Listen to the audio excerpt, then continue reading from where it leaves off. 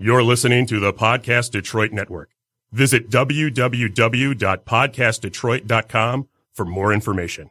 The views and opinions expressed on this show do not necessarily represent those of the network, its advertisers, owners, or sponsors.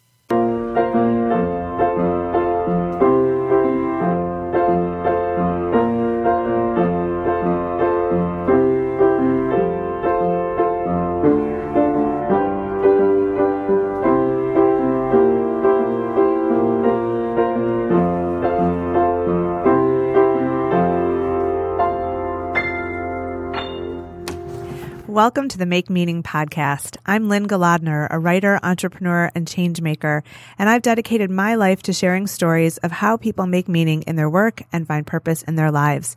You just heard a great original composition by my son, Asher Schreiber. This podcast highlights some of the great ideas and activities people do every day to make the world a better place. So much of the meaning we find comes from interacting with great people, developing relationships that are mutually beneficial, and doing work that inspires. I hope you'll be inspired by the people you meet on this podcast. We all need to find a way to make meaning in the mundane. I'd like to welcome Alan Einstein to the Make Meaning podcast. Alan is founder and president of the Einstein Method and a retired public school teacher. Welcome to Make Meaning, Alan.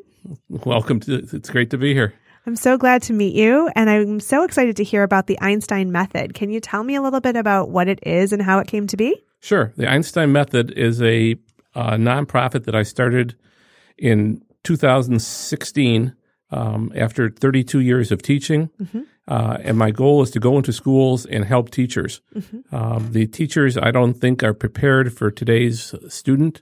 It's really important for them to have tools to understand that boys and girls learn differently, and brain research will show you that. And there's been so much brain research in the last 10 years to prove it. And also how to deal with at-risk students. Okay. So tell me a little bit about that. You taught for 32 years. What did you teach and what grades primarily? In my 32-year teaching career, I taught at all levels. Actually, I started off in high school. Okay. And then I taught a year of elementary school, and I ended my career with about 20 years of middle school. Oh, wow, you're a saint. Teaching regular ed and special education. I was teaching learning disabled and emotionally impaired kids along with autistic kids every once in a while. Okay. And I got fed up with IEPCs and legal things and realized so many kids were falling through the cracks. Okay. So I wanted to start something. Actually, I was going to get out of teaching, and I went and talked to my superintendent and said I need to do something to help kids that really need help, that are just desperate. So I started a program for kids who had failed the 6th and 7th grade. I had them all day long in the 8th grade, taught them the whole 8th grade curriculum. But more than that, I taught them about manners and what success was and what it meant to be accountable to yourself. And I found all the students to be what I called environmentally impaired. Okay. They came from homes where there either were not two parents or there was abuse taking place or alcohol or drug problems. Sure. And just their environment wasn't conducive to learning. Right. Well, if you don't have the basic building blocks of life, it's really hard to excel at learning because you're just trying to, make your next meal or avoid the wrath of somebody that is supposed to care for you. And that's a really tough situation. So you said that you think that teachers are not prepared for today's students. How so? Well, I think that the teachers are unfortunately, the teaching all across America, not just in the Detroit area or not just, in the state of Michigan. The teachers are, first of all, they're not respected. The whole education, I feel since 1957, when Sputnik went up, there hasn't been a push for education in our country. Okay. So the teachers today are teaching to test. They're teaching to, they're not teaching to help kids. Mm-hmm. They're teaching to save money for districts. They're going to tri-semesters in high schools. Mm-hmm. They're cutting programs. Mm-hmm. Their class sizes are ridiculous. I went back to my former elementary school in Detroit, which used to be called Hampton. Okay. And now it's Palmer Park Academic Academy. Okay. And that's the school that 3 weeks ago was closed down totally. Oh. And they moved the kids to another building. Oh, wow. There was 45 kids in a classroom. The broken windows. The teachers are tired because they're dealing with so much not even behavior. Connected with education. Yeah. That they're doing parenting, and yet they're not getting the support either. Sure. So I'm going in and showing them, I feel that the teachers, what they're doing is not wrong. Mm-hmm. I just think they need some other tools to realize, that boys need movement, that it's really important, and the girls are very verbal. Sure. One of the things I've learned, I work with a woman named Karen Boyko I taught with for many years, and she's a specialist on brain research. And, boys speak 7,000 words a day, and yet females speak 20,000 words a day. I'm not surprised. Right. So those are things that if teachers know that, right, it's real important. And brain breaks are so important in the classroom. A boy cannot sit still for more than 20 minutes. It's really interesting. I have 4 kids between the ages of 11 and 16, and I've chaperoned choir concerts before where they have to have their dress rehearsal just before the concert.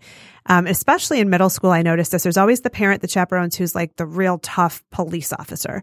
And I try to be the opposite of that, where you want to maintain order and help the teacher, but you can be cool with the kids too. And I remember one time we were sitting in the auditoriums. The kids had been in school all day, and then they had maybe an hour and a half between when they were dismissed and they had to come back for the rehearsal. And this other parent wanted the kids to sit still and be quiet while they were rehearsing. And they were all boys. It was an all boys choir.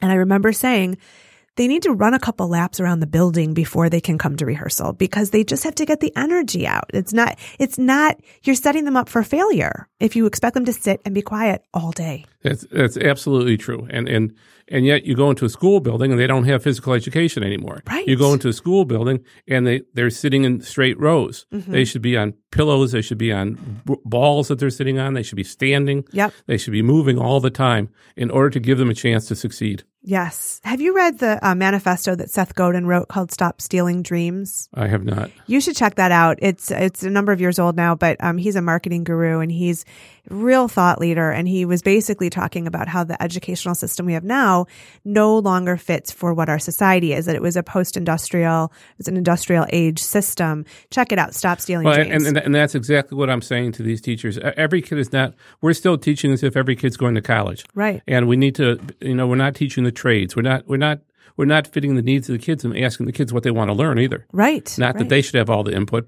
but there should be some listening skills. Yes. And they should have some input if this is a career they're going to carve out. They should, their individuality should be encouraged. And I think that's hard for a classroom teacher to try to nurture each individual student and teach the classroom. Sure. I think that's a tall order. Well, in forming the nonprofit, the Einstein Method, what we're trying to do is show that there is another way of doing things. I mean, Sure. We get into routines, and because you go to a university and they teach you to write lesson plans, well, lesson plans to me are outdated because you have to be flexible. Right. And you can't teach the same class 5 times in a day and think that every class is going to be at the same level. Sure. It's just unrealistic. Right. So tell me about the Einstein Method. What exactly do you do and how do you empower teachers? Well, the Einstein Method is very exciting to me because what we're doing is we're going in and showing teachers ways of and by demonstrating and modeling when we do our presentations. The presentations are normally 2 hours in length minimum and up until a whole day.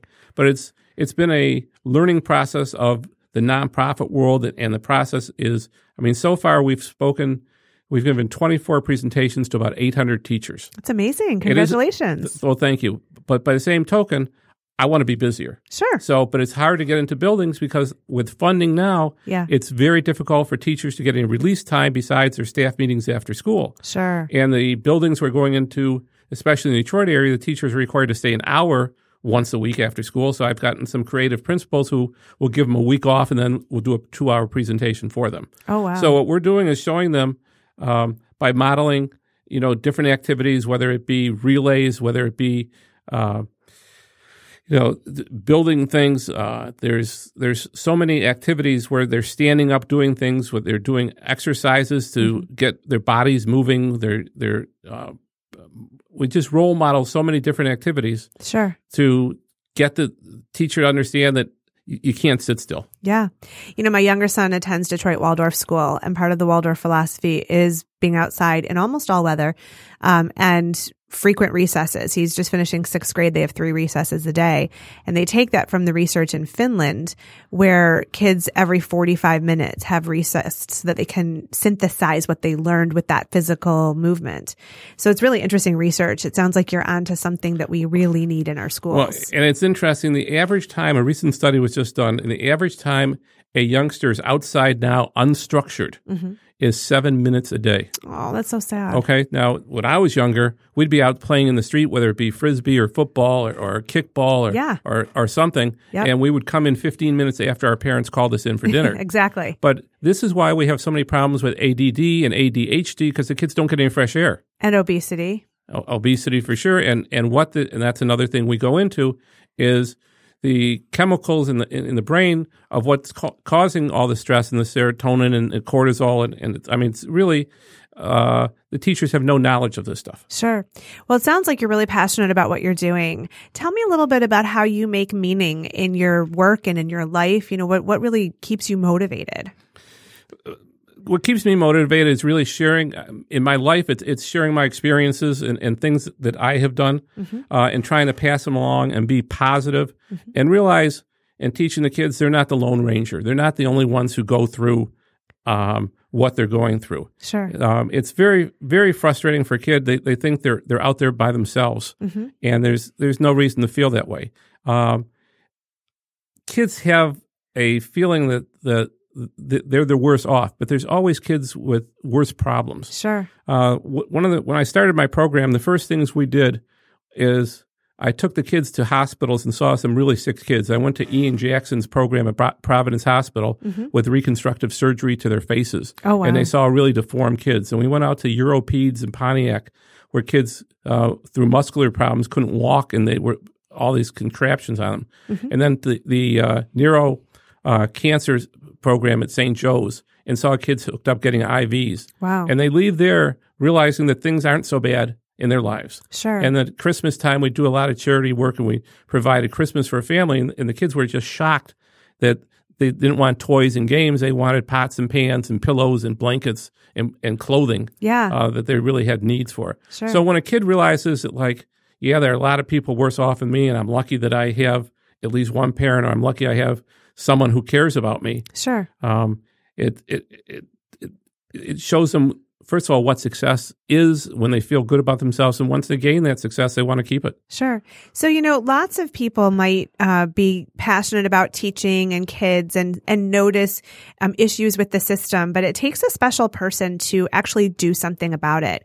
Where do you think you got that motivation and inspiration to even start the Einstein Method? Was there somebody who was a role model for you or influenced you to take that leap? Well, definitely. I have the answer that nobody would think of, my mother. Yeah? Yeah. My father died when I was young, and my mother was a school teacher in Detroit. Okay. And my mother had a positive attitude about everything. She would find the good in everybody and everything. Wow. She'd always find the option of doing the right thing all the time and teaching that also, and never frowning, and always having a smile on her face. What a gift. I was very, very fortunate.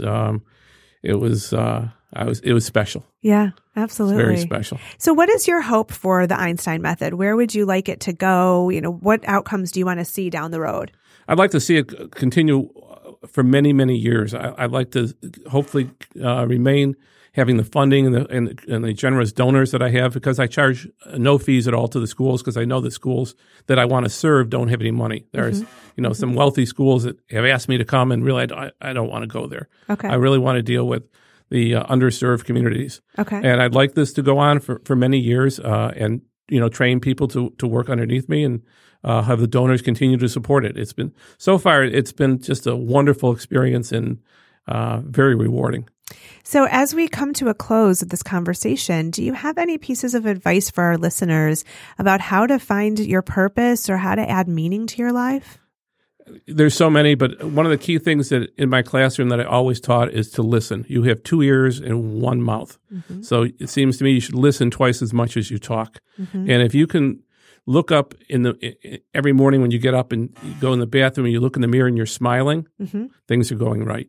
If you don't have a smile on your face, you need to change what you're doing. And change doesn't take place unless you write down a goal and try and attain the goal. And most adults, let alone most kids, don't write down goals. Sure. And that'd be my advice. That's wonderful advice. Thank you so much for being here, Alan Einstein. To our listeners, you've been talking today with Alan Einstein, founder and president of the Einstein Method. And you can learn more about him and what he's created at the EinsteinMethod.org. Thank you so much for being part of Make Meaning. It's my pleasure. Thank you for having me.